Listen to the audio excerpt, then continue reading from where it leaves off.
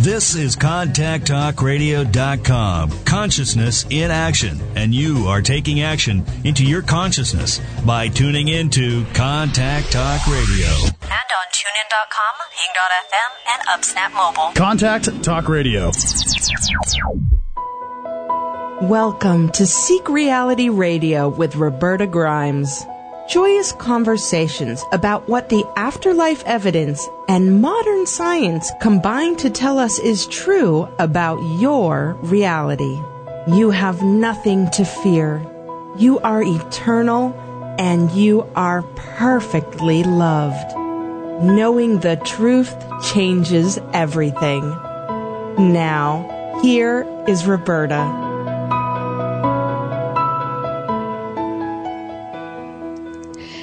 There is only one reality, and it's not the one-level mechanical reality that mainstream science tries to tell us it is, nor is it the sort of vague and vaporary reality that's mainstream Christianity. There's one reality, but to understand it and really know what's going on, we need insights from both science and religion, and we've got to understand that they won't give us much to help us in putting the facts together, but they certainly have important facts to share. The physics of the greater reality that I was able to puzzle out from reading hundreds of communications from the dead was so detailed and so consistent that I knew there had to be a scientific basis for it. I knew it! But I couldn't begin to put it together until I read such a wonderful book that if you haven't read Quantum Enigma, get on Amazon.com right now. You're at your computer. Get on Amazon.com and get the book, Quantum Enigma. It may be one of the most important books ever written because for the first time it gives us the tools to begin to make sense of our one reality. I love this book, so I'm thrilled and honored to have with us today Dr. Fred Kuttner, who is one of its co-authors. Welcome, welcome, Dr. Kuttner. How are you? I'm fine, Roberta. Thank you. I want to talk about the book, but first, Doctor, I want to talk about you. You're a physicist. Tell me something about how you got into physics. Did you grow up thinking, I want to be a physicist, I can't wait? Or what made you become a physicist? Well, I was always interested in science, rockets and space and all that. I grew up in the 50s with the very beginnings of the whole space race and all of that. And when people were touting atomic energy as, the greatest thing to come along ever, so I kind of naturally gravitated toward that. And I'd actually thought of going into engineering, but then in my junior year in high school, I took a course, which is a great physics course, which only lasted a few years. It was during the time when, right after Sputnik, when everybody was trying to say, the U.S., we have to catch up, we have to educate scientists, we have to do a much better job of attracting people to science. And there was this thing called PSSE physics. Some people out of MIT did it. And I found it fascinating because instead of presenting the science as a bunch of disconnected facts, it basically told a story about how the physical world works. And I found that fascinating and decided I'm going to be a physicist. Isn't it great? There's something that opens our mind, and suddenly we see the world differently. We really can't fit into the old world, old mind ever again. I think that's wonderful that happened to you. I remember that time too. I think everybody was suddenly awakening to some extent. Well, that's exciting. I never took physics, and even in high school, it was way over my head, and I knew it. I think it's good to know our limitations. So you went on to college, studied physics, and just loved it. Basically, yeah. Although it was the 60s, so I get distracted for a while by a number of other things, but kept coming back. Kept coming back to physics. But it was Newtonian physics you were studying, right? It was the sort of clockwork physics. No, we studied quantum mechanics. I mean, quantum mechanics goes way back. The origins of quantum mechanics really go back to 1900, yes.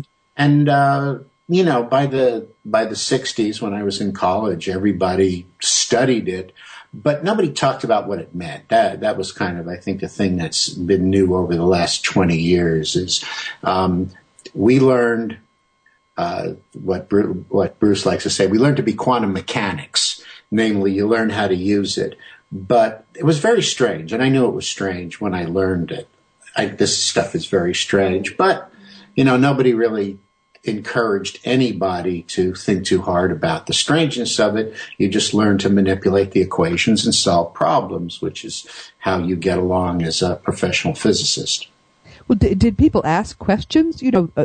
This is so different from the old style sort of Newton's physics. Did people in your classes talk about that? We talked about it with each other. We never raised it in class because we knew we just had to put our noses to the grindstone and learn how to do all the problem sets. Right. But we talked about it with each other. As I've said, I'm afraid of physics, always have been. And I guess that's what astonishes me about your book, because your book makes it fun. And how you can get to fun in physics is something that really boggles me. You went from, you decided to become a Ph.D. physicist and teach. That right, strikes me as a big step. This is what I want to do when I grow up. I want to teach physics. Basically, yeah. Well, at one point I wanted to do research and win a Nobel Prize. I think, everybody in science thinks that way. But that was a fleeting wish. Yeah, I have a feeling the Nobel Prizes are now overrated, but that's all right. So you, when you first got into it, you were teaching the people that you taught the way you had been taught. This is how we use it? Pretty much. And of course, when I teach classes kind of in straight physics, the introductory physics or some of the upper division classes I've taught, I still teach it the way I learned it, again, because people have to learn how to do the problems. People have to learn how to do the stuff so they can go on to the next course or apply it in their engineering courses or their biology courses. So to a very large extent, most of the courses I teach are still taught the way I was taught. The one exception is the course that my co-author Bruce Rosenblum started, called the Quantum Enigma, and then after a number of years I started teaching it. That's the exception. So, okay. So we're going on, we're teaching in a traditional way. And then when did he start his course? Oh, it was probably back around 25 years ago. Wow, really? Yeah. Good. Yeah. And the way he explains it, what happened was that, they'd always had this general education course. And the thing about that is you don't have to stick to anything in particular because it's not a course that's going to be followed by the next course in the sequence. So you've got to make sure that the students learn enough to go on. So he could teach whatever he wanted. And he had gotten interested in the strange things about quantum mechanics. And we had actually been on a panel together discussing it. And I don't think he remembers that, but I do, a long time ago, maybe going back about 30 years. And so he was interested in that. So he said, well, he'll teach it. And the idea was to teach the strange things about quantum mechanics. And were you teaching only physicists, or was he, when he started, teaching only physics students? No, that was general. It was the survey course. Specifically a gen ed course. So that was, to meet the natural sciences requirement, that every student has to take. One of the things that you say in your book is that and we're going to talk further about what it is you actually say in Quantum Enigma, because I think that's important meat. But I just enjoy the aspects of it, which it's, for me, having spent my life groping to find information which neither religion nor science could give me any help with, and finding this enormous body of information that was absolutely consistent, could not possibly be an error. And yet nobody else, or very few people, other people who've done this, but to come across your book and find scientists who have basically reached a lot of the same conclusions was thrilling to me. And so I just have to sort of enjoy these side aspects before we get into the meat. One of the things you say in your book is that physicists said to you that putting this information in the hands of non-physicists was like putting a loaded gun into the hands of children. One particular faculty member, to which Bruce replied, well, we'll teach gun safety. And basically what physicists are afraid of is pseudoscience. And, it's a real fear, and it's a fear that we share because there's a lot of nonsense out there. And quantum mechanics is so weird that what this guy was expressing was the fear that, well, if you tell people that physics says these weird things, maybe they'll believe all kinds of other weird things too. Oh, it's like an invitation to get crazy. Something like that. Yes. Yeah. And, living in Santa Cruz, there are a lot of people who like to believe things just because they're crazy. Yeah, well, I suppose to each his own, right? Right, but right. The search for it, part of what's frustrated me is it seems to me the search for reality, which is what we're all trying to understand. What is reality? How does it work? And what does it encompass? That search should not have any forbidden areas. It should be something which we can, it needs discipline, it needs focus, and maybe it needs to be approached from several directions. But there shouldn't be some areas of reality that are okay and others that are taboo. And that's what science, it seems to me, has been doing where quantum physics is concerned for a long time. Oh, absolutely. Absolutely. And, in the beginning, there were reasons for it. It's very interesting. At the very beginning of quantum mechanics, there was an incredible amount of discussion about what could this possibly mean. But it died down. A few things happened. It started, you started to be able to use it to do all kinds of useful things. Then, of course, the war came along. And then after that, the U.S. got very conservative, in the 50s. And all those things kind of militated against doing any exploration into, what is this strange stuff all about anyway. And that didn't start to break down until the 1960s and kind of, accelerated in the 70s and 80s. So I think, all systems are inherently conservative. Religions are, political systems are, science is. It's inherently conservative. You've got something you want to preserve, and you want to preserve it against the assaults, because there always are assaults, And so I think that it's kind of natural. And, it's not necessarily a bad thing. You want to have a lot of, if you believe a certain way, and it works for you, I think it's reasonable to want to have a lot of evidence before you're willing to overturn it. One of the things that I've seen made reference to is that atheism is the fundamental dogma. I don't know that all scientists feel that way, but I have seen scientists in writing say that. This is the fundamental dogma. We have to be atheist in order to do, normal science. Well, I don't think so. I don't think you've got to be atheistic except in a very specific sense. Basically, what is verboten to say in science is, well, we don't understand it. It must be God did it. Okay. Well, that's encouraging. If you think that's what they mean, that's great. Well, it's not what Dawkins means. Something like Dawkins means you've got to be an atheist to be a scientist. But right. I don't know what percentage of scientists are atheists. I know a lot of them aren't. It just basically means we don't allow God at the gaps. If there's a gap, we want to find the reason for it. Saying God did it is not acceptable. That's great. I guess then maybe I'm an atheist too in that instance. No, really. You don't. It's too easy to fluff over questions by just saying God did it or God will figure it out or something. I agree with you. We have to. There is the universe is not, and the reality is not clockwork, but it certainly does operate as a unit in ways which should be discoverable, maybe not entirely, but to the extent that there are gaps, we should be able to fill them in. So I would agree with that. The way I have seen it, though, Doctor, has been scientists turning away from explanations of, for example, quantum physics that would allow or admit for some agent of intelligence involved. And given the nature of quantum physics, that's very difficult, especially its early. I have quotations here, which I may read. If we get bored toward the end, I'll read my quotations. I hope they're all right, but I've gathered them. You had some in your book, which are wonderful.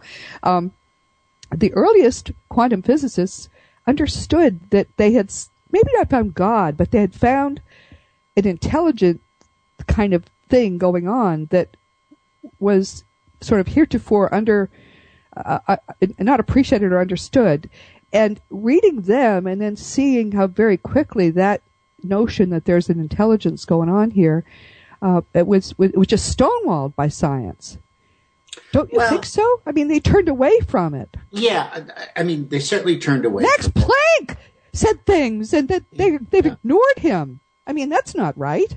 Well, again, I think, first of all, like any profession, science is a profession, and people get rewarded for doing things that other people think is important, basically. That's true. What a good summary. Exactly. And most people aren't, most people aren't trailblazers. Most of us are just, kind of go along. I mean, that's just sort of normal human behavior. We go along with the crowd. And, even up till very recently when Alan Aspect, who was one of the people who was doing experiments on Bell's theorem and entanglement, when he told John Bell that he wanted to do these experiments, Bell asked him, "Do you have tenure?" Meaning, if you don't, you better not do this because then you're not going to get tenure. So it's I think it's pretty normal, again, for institutions, for systems, not to want to rock the boat too much. And certainly there was so much you could do with quantum mechanics. There were so many things you could explain: the structure of atoms, structure of molecules, how solids work, how the sun shines, all this stuff you could explain with quantum mechanics. There was so rich an amount of things you could do. In a sense, the most sensible thing would be to exploit that, publish a lot of papers, find out all kinds of interesting things about the world and get promoted and all that good stuff. Yeah. Well, that's true. And they say science advances by death. So I suppose younger, all these people you've been teaching are going to probably make a big difference now. We're going to be right back. My name is Roberta Grimes, and you're listening to Seek Reality on the Contact Talk Radio Network. Every week at this time, we talk for an hour about the one glorious reality in which we live. And I'm having a lot of fun today talking with one of my heroes. We'll be right back.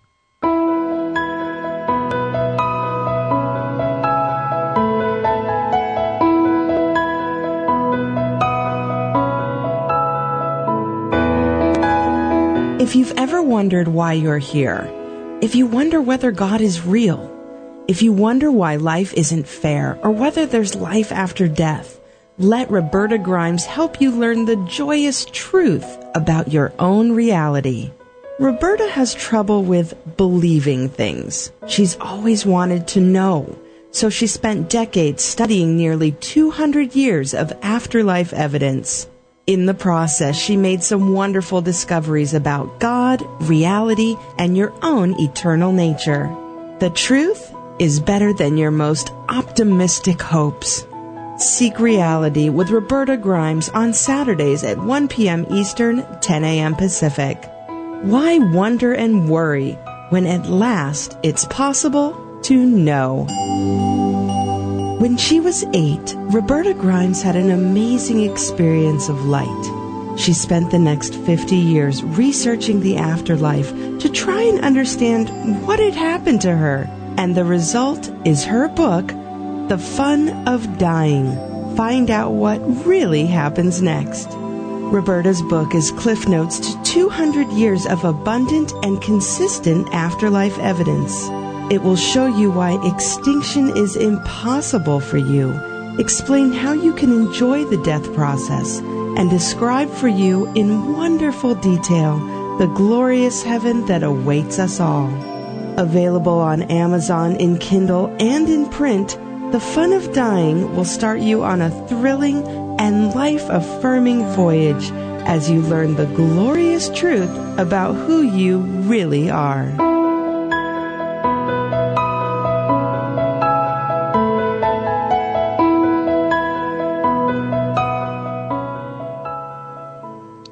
Welcome back to Seek Reality with Roberta Grimes. Our guest today is the wonderful Dr. Fred Kuttner. I'm having so much fun today, I have to say.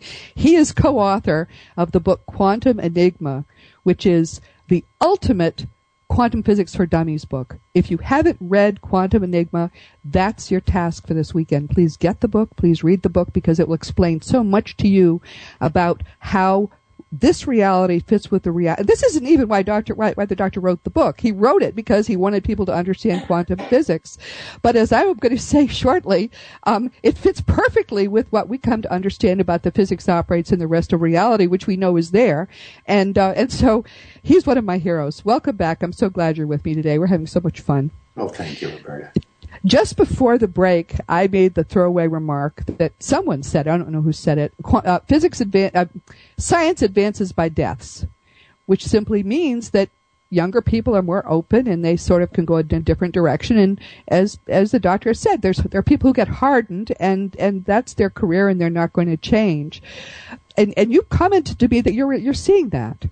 Oh, yeah. We find among younger faculty members much more openness to the kind of things we're talking about than to more senior faculty members. Just, they don't want to have anything to do with it. They think we're wasting our time at best. At worst, we're doing evil things. At best, we're wasting our time. Has it affected your career that you're so open about these things? Do you think it's... I've had kind of a strange career. I've wandered in and out of academia. I spent a number of years in business, so I have never had a traditional academic career where I went from, assistant to associate to professor. And Bruce didn't start doing this stuff until he was already a tenured faculty member. So in both our cases, we were kind of immune. But it definitely is, even today, it is not the kind of area that I would recommend somebody to go into as their main focus. You still got to do something more traditional in science. You got to publish papers with a lot of equations and do something in your narrow little field that the 10 important people in the world who do your stuff can recommend you and say, oh, this guy does really good stuff. You got to do that. You still cannot. You will find that most of the people who work in this field have already achieved a position where they're not in danger of getting, fired or not promoted. As a matter of fact, we almost joke that you have to have a Nobel Prize to be able to make any public statements about this kind of thing. Because then you're immune. Hello? Really? Oh, my. No, okay. I'm sorry. I'm just trying. I turned off a telephone, which is now talking to me anyway, but hopefully the radio cannot hear it. I think that's a very important insight, but I'm reassured to hear younger people are feeling more open about it. Absolutely. I just wish it happened faster. I think it's probably normal to be impatient. But this is why, let me just explain to the audience why this is so important to me, the book you've written. After spending several decades reading more than 200 years of afterlife evidence, communications from dead people, a lot of it documented by people who thought they were doing scientific research early in the 20th century. This is very serious stuff. All of these dead people who were talking to relatives or talking to scientists, they all talked about the same kind of reality in which they lived. There were no clouds there. They were not sitting on clouds. There was no St. Peter's gates.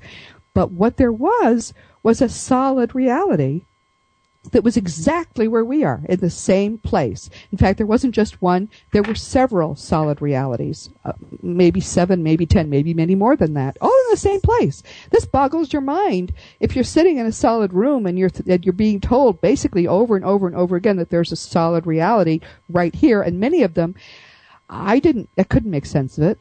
And it was a very different kind of physics. They traveled by mind.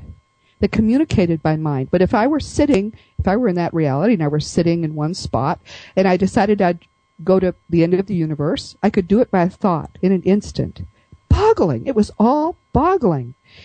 But it was so consistent, I knew it had to be real. And how do you figure that out? And how does it plug into this reality too? Because they're so closely connected. How does it work? So what I figured out was that that's probably the main reality. I don't have any idea. But this one must be a kind of artificial reality for various reasons there are. Then I read your book. And quantum physics seems to be mind-governed. the double slit experiment and the non-locality of things, suddenly it began to make sense to me in ways it never had made sense before. It fits with it's quantum physics, as you will do the work, seems to be a hybrid between the physics that operates. If you do enough reading, you begin to see that's what operates where the dead are, and probably in a lot of other places too. I have no idea how big reality is. It's probably a lot bigger than what we can perceive. It's certainly much bigger than the universe. But that's a kind of pure version of quantum physics. And what you have is kind of a hybrid between that. It's like a plug, it seems to me, that connects the levels of reality and connects this one to all the others. Because if we didn't have Newtonian physics on this level, our minds would be affecting everything. We wouldn't have a school, which is what this apparently is. I think this is a school. We have no idea, but that's what we're told. That's why your book was so exciting to me, because I had found the plug that attached that, which was consistent, but I couldn't see how it fit. It made it fit with this. Okay. Do you have a reaction to that other than that? Who's this crazy woman and why am I on this show? I mean, that could be a reaction. I mean, there's certainly a little bit of that, but I mean, I Thank you. That's really funny. Go ahead. I got to say, I mean, the stuff you're talking about, I'm one of those people who doesn't know about that stuff. I mean, I've heard, I know things like, Houdini went to all these mediums because he wanted to talk to his mother and he found them all fake. And Oliver Lodge was, very interested in this kind of stuff, but evidently he was kind of duped, so everything that I have heard about sort of implies that a lot of these things that went on in the early 20th century were not real, but were rather, hoaxes of some sort or another. There were many hoaxes. Yes, there were. Yeah. Absolutely. And, so this is something that I got to say I know nothing about. I'll send you a copy of my book and you'll see what I learned. I'd love to see it. Send me an email. All right. So your reaction is, I have no idea how that could work, right? Your reaction is, that's strange. Exactly. Okay. Tell us more about the book. Tell us about, because Quantum Enigma talks about quantum physics in a way that makes it fun, that makes it funny, or sort of wry. It talks about some of the greats and the things that they talked about, the things they found, but it does it with such a light hand. You were doing this course with Dr. Rosenblum for many years, I guess, right. Together. Right. Enjoying it. It was kind of fun because these were not physicists. You were not preparing them for a world in which they would have to know this stuff. You were trying to expose them to the fun of it. Exactly. Did anybody then say, "Oh, hey, this is fun. I want to be a physicist," or was it? Did they all go into a couple of people did, but then once they saw what an introductory physics class was really like, I don't know. Too much math, right? Exactly. I mean, it's a grind. I mean, as a matter of fact, physics education is poorly done. I mean, if you're not absolutely bound and determined to do it when you start, you're not going to do it, because there have been attempts to make it a little more interesting. A couple of people at Colgate, some people wrote a book in which they try to start off with some more interesting things, but mostly we just do a terrible job of teaching it. We just make you work really hard and grind away really hard. And it's most of us who are physicists found we were very disappointed when we got to college and started taking introductory physics. And we kind of stuck it out because I guess we were stubborn people. You thought it would get better. We thought it would get better. And it does. It does get better, but it takes too long to get to the good stuff. I mean, when we didn't get to quantum mechanics until my junior year when I was an undergraduate, and that was a long time to go through a lot of very dry stuff. So you're doing this course together, and one day you're over lunch, you look at each other and you say, "Hey, let's write a book." Well, what happened was Bruce had put together some notes for the class, and we had also written a couple of papers. We I don't remember how it happened, but Bruce got involved with this journal called Mind and Behavior, which was basically a psychology journal published out of, I think it's the University of Maine, probably. And we noticed that a lot of psychologists were talking about quantum mechanics, and what they were saying made no sense at all to us. So we decided we had to write a paper about the way we saw quantum mechanics. And basically what you haven't done yet is given people the subtitle of our book, which is just as important as Quantum Enigma. The subtitle of the book is Physics Encounters Consciousness. Right. That's true, especially on this show. Yes, this network is all about consciousness. Exactly. So we decided to write the way we saw the encounter between physics and consciousness, because we thought these psychologists had it all wrong. So there's one thing you've got to know about physicists. We may be personally humble, but when it comes to our physics is an arrogant profession. Okay? I mean, it's just something that's bred into you when you learn it. So you think physicists can do anything better than anybody. Right. It's just something you pick up by osmosis when you become a physicist. So we thought we could do better than these psychologists. So we had written that paper, and we started thinking about, well, maybe we should turn the notes that Bruce had made into a textbook. And then somehow or other over the next few months it evolved. And no, let's not do that. Let's make it a book that would reach a really wide audience. So let's write a popular book. And that's what we did. It came out, I think, in 2006? Correct. Something like that? Yeah. Correct. So it's really a recent book on the scale of things. And I just have to say, frankly, until I read your book, I couldn't have completed the work I had spent my life doing. So I have several copies of your book now. The first one I read, I think I told you this, every second page is dog-eared. I kept coming across these revelations over and over and over again in your book, things that tied into what I had done in such a way that it was perfect. It was astonishing to me. In some cases, I see I dog-eared the top and the bottom. I'm not sure now what that meant, but I'm sure it meant something. But that's what happens in my experience when these disciplines come together. The same thing is happening in studies of consciousness people are doing, because that's another approach to. Because we have, I understand there's been a lot of people trying to prove communications from the dead are hoaxes, a lot of skeptics, a lot of debunkers, and people who haven't made a study of it can feel quite legitimately that there's nothing to it. There is a tremendous body of incontrovertible evidence that is, most of it's pre-1950, that the dead are not only alive, but they're right here. And they're in, and it's to die. And I say this to people often because it's hard to understand how it could all be in the same place. Just as you have a TV and you've got different stations, you're tuned to one channel, everything is real and solid, you're seeing it and stuff. But then you tune to a different channel and it's another reality, but it's in the same place. It's all energy, and that's what seems to be the case.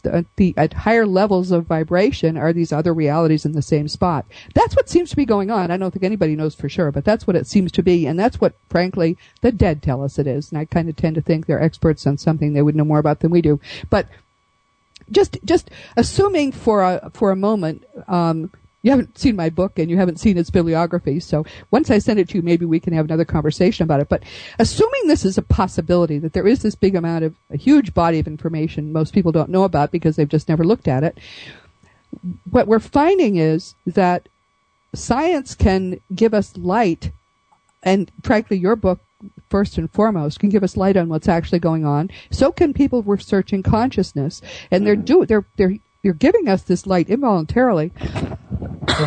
Pardon me, because what they're trying to do is find the source of consciousness in the brain, and since it's not in the brain, this is a very it's a frustrating course for them to take. But the experiments they do and the research they do gives us more information as well. But it all comes together, and it's making a clearer and clearer picture of what actually is going on.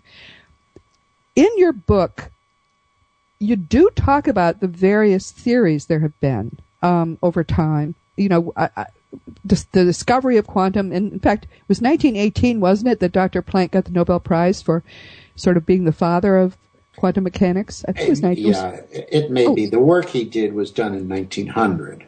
So Nobel Prizes are usually delayed, and in the past they were. It all depends. Theories take longer typically. If you make an experimental discovery, you can get it the next year, but usually theories take a while before people, realize how important it was. So that takes longer. But yeah, really quantum mechanics has been, if you date it from Planck's paper, which he gave around Christmas time in 1900, quantum mechanics is 113 years old. And wow. it is amazing that in that 113 years, we have not reached a consensus about what it all means, which to my mind and to the mind of other people too, means there's something going on that sort of transcends the boundaries of what we usually think of as physics. You can't really completely understand it unless you go beyond what we usually think of as physics. At least that's what makes sense to me.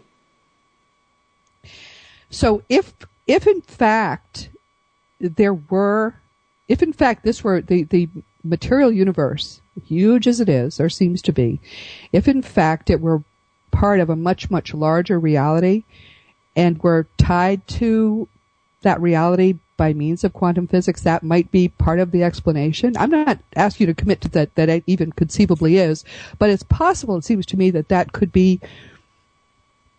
maybe going at it from their direction. A number of people have said things like John Bell said, whatever we find out, when we finally understand it, it will astonish us. On the other hand, John Wheeler said, we'll look at it and say, how could we have missed it? It's so simple. But you get the idea that it's kind of going to be some kind of shift in the way we look at things. And I don't know. One of the reasons we wrote the book is because we said, maybe the answer is going to come from some other direction. Maybe it won't come from physicists. So here's the enigma. And we think that, anybody who puts the time into it will understand it, and maybe it'll figure something out that'll help us understand what's going on. You're listening to Seek Reality with Roberta Grimes on the Contact Talk Radio Network. You never began, you never will end, and we are having fun with that fact. Our guest is the wonderful Dr. Fred Kuttner, who is one of my heroes, maybe now my foremost hero by the end of this show. Stay with us, and we'll be right back.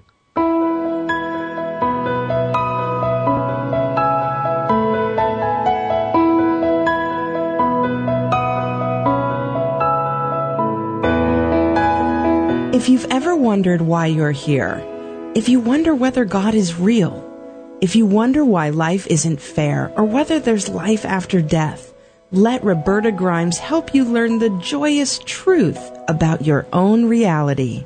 Roberta has trouble with believing things. She's always wanted to know, so she spent decades studying nearly 200 years of afterlife evidence. In the process, she made some wonderful discoveries about God, reality, and your own eternal nature. The truth is better than your most optimistic hopes. Seek Reality with Roberta Grimes on Saturdays at 1 p.m. Eastern, 10 a.m. Pacific. Why wonder and worry when at last it's possible to know? When she was 8, Roberta Grimes had an amazing experience of light. She spent the next 50 years researching the afterlife to try and understand what had happened to her. And the result is her book, The Fun of Dying. Find out what really happens next. Roberta's book is cliff notes to 200 years of abundant and consistent afterlife evidence. It will show you why extinction is impossible for you, explain how you can enjoy the death process, and describe for you in wonderful detail the glorious heaven that awaits us all. Available on Amazon in Kindle and in print, The Fun of Dying will start you on a thrilling and life-affirming voyage as you learn the glorious truth about who you really are.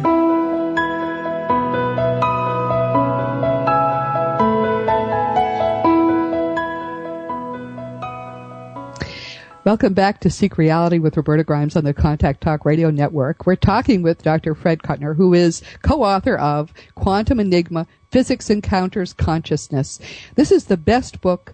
This is the single most important book for you to read if you're trying to understand what the greater reality actually is. And he didn't even write it for that purpose. But he makes physics fun, and I don't think there's probably a better thing to say than that about something. He finally makes something fun, which I frankly was so afraid of I never even took it in high school. Welcome back, Doctor. Tell us more about your book. What is this? After teaching this course for many years, you came together and said, we're just going to write a book for average people who don't know much about physics to tell them this is what's going on, and what do they think of it? Well, one thing I can tell people is there's no equations. So no, that's true. If you're math phobic, don't be afraid of this book. And really, we are really trying. What Bruce and I are, incorrigible teachers, and my wife will also say that. Maybe a little too much. And you're still married. That's a wonderful thing. Yeah. Well, I mean, that's she's a tolerant person. So we really want you to understand what's going on, and we hope that we can convey it without the mathematics, and in a way that, as you said, is kind of fun and enjoyable. And the basic idea is that there are experiments you can do in which the kind of outcome you get appears to depend upon the free choice of the person doing the experiment. Yes. And somehow or other, then, there is this connection which we don't understand between your conscious free will and what goes on in the physical world. Now, it's very strange. It's not like the kind of thing people think about in The Secret, because there's a kind of nature makes the final decision. You get to choose the kind of outcome you want, but nature chooses the specific outcome. So I like to say it's something like this. You can choose whether to play the game of saint and sinner, or you could choose to play the game of rich and poor. You get to pick which game you want to play. But if you choose to play the game of saint and sinner, nature decides which you're going to wind up. And if you choose to play the game of rich or poor, nature decides whether you're going to be rich or poor. So, there's still the way we can manipulate reality is still limited.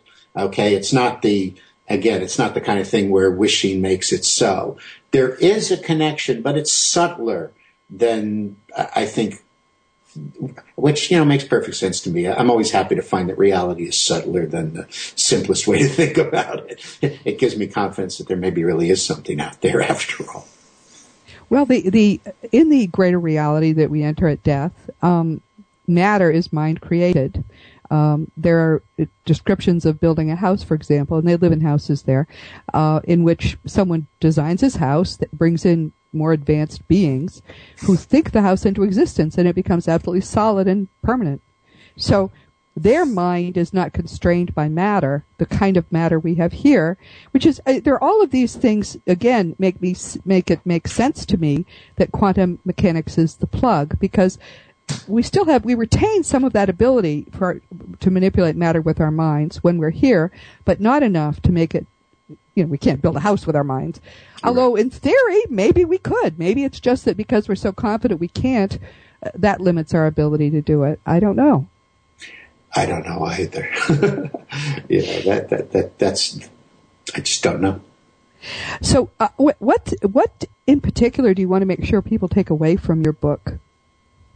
Well, people who read it, I think one of the most important things is that we base our lives in modern Western society, which to a very large extent is becoming modern worldwide society, on what we call the Newtonian paradigm, where everything operates causally, like a great clockwork machine, and human beings really don't have much to do with it.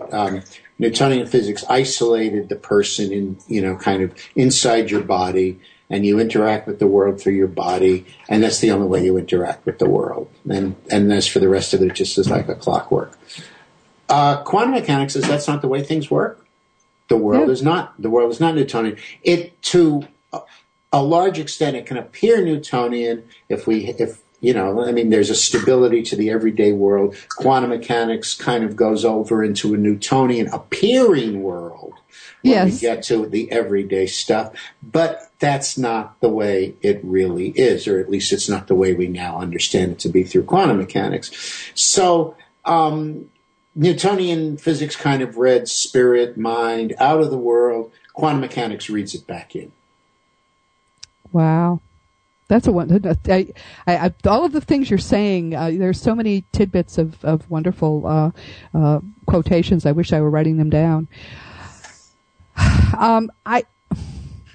Newtonian physics takes spirit out of the world, and quantum physics might be reading it back in. It is a wonderful summary of what I think is going on. I agree with you absolutely on that. I just like to read the father of, we just talked about Max Planck. It was 1918 when he got the Nobel Prize for work he had been doing earlier in the century. And to read what he said during his lifetime is pretty astonishing to me. And I just want to quote it to people who are listening, because I think it's something to think about. This is the father of quantum physics. This is the ultimate quantum physics hero, let's just say. He said in 1931, I regard consciousness as fundamental. I regard matter as derivative from consciousness. We cannot get behind consciousness. Everything we talk about, everything we regard as existing, postulates consciousness. Then in 1944 he said, as a man who has devoted his whole life to the most clear-headed science, the study of matter, I can tell you as a result of my research about atoms this much.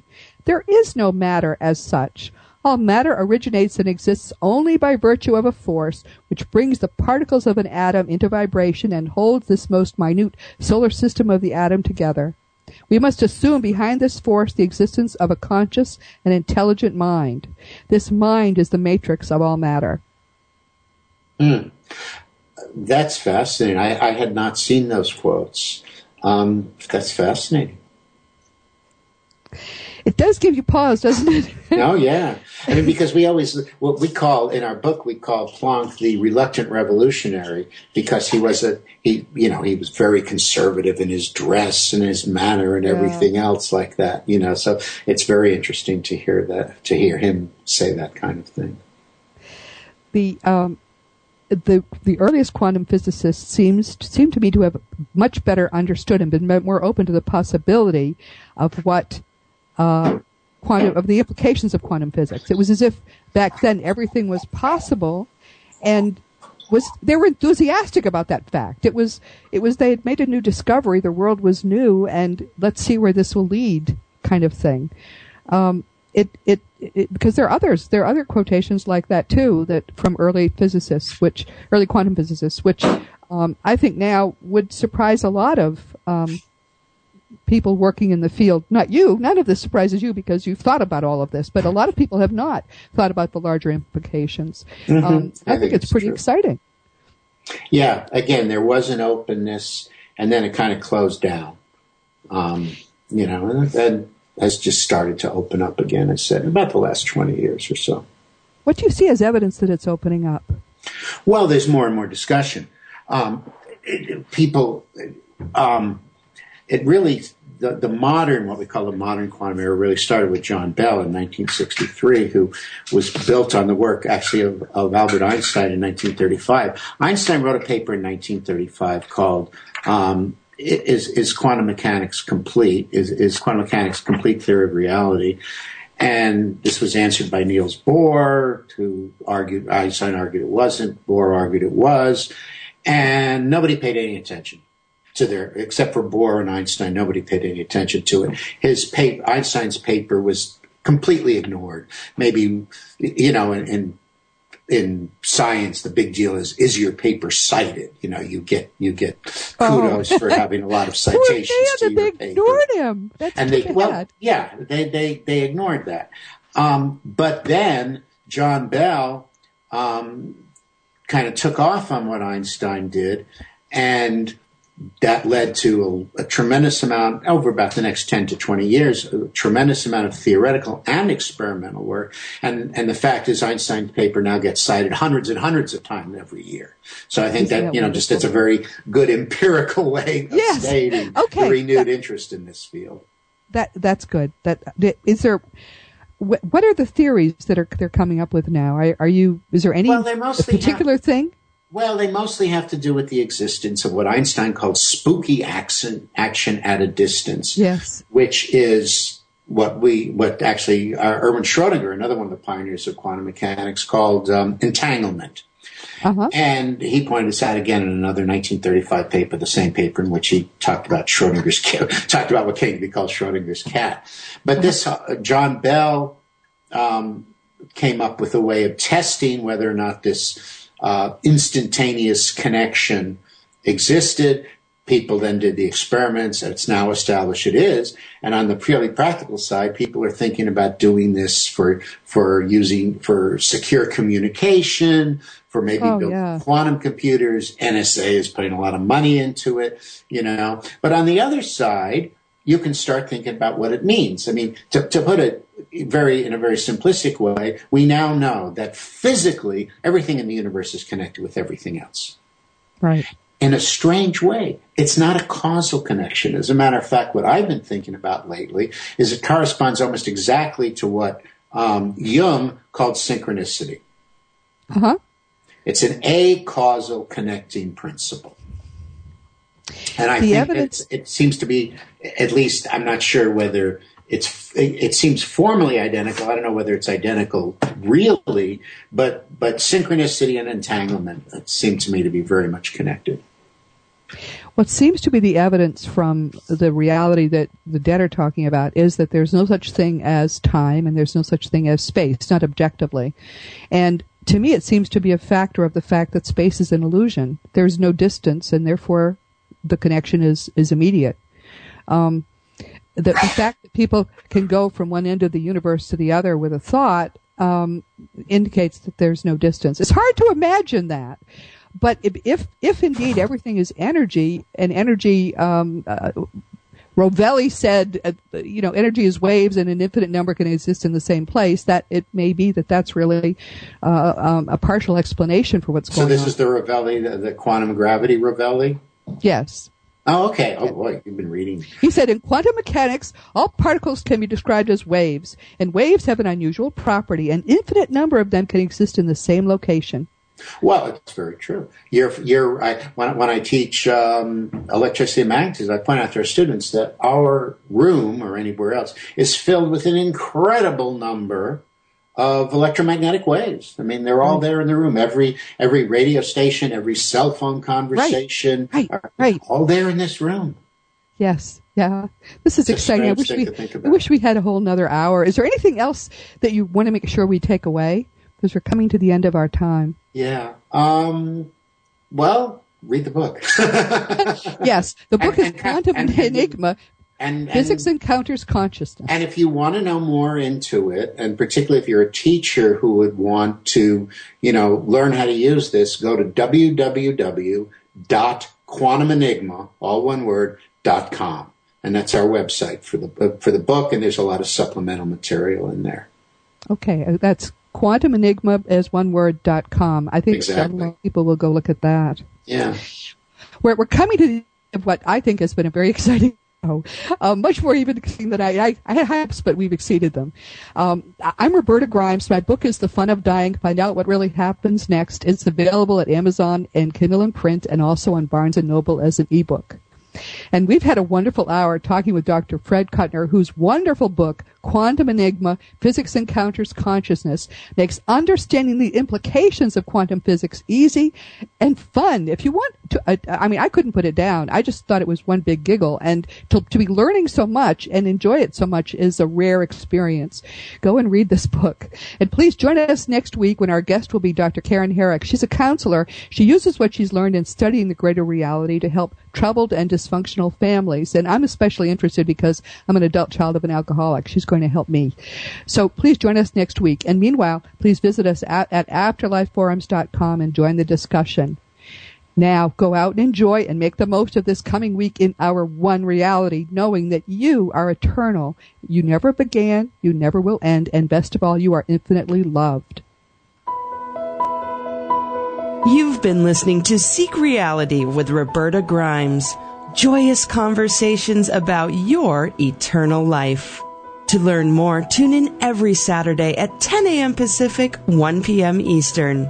For lively and positive discussions, visit www.afterlifeforums.com. To contact Roberta, email her at roberta@seekreality.com. Wishing you a productive week empowered by the truth of who you really are.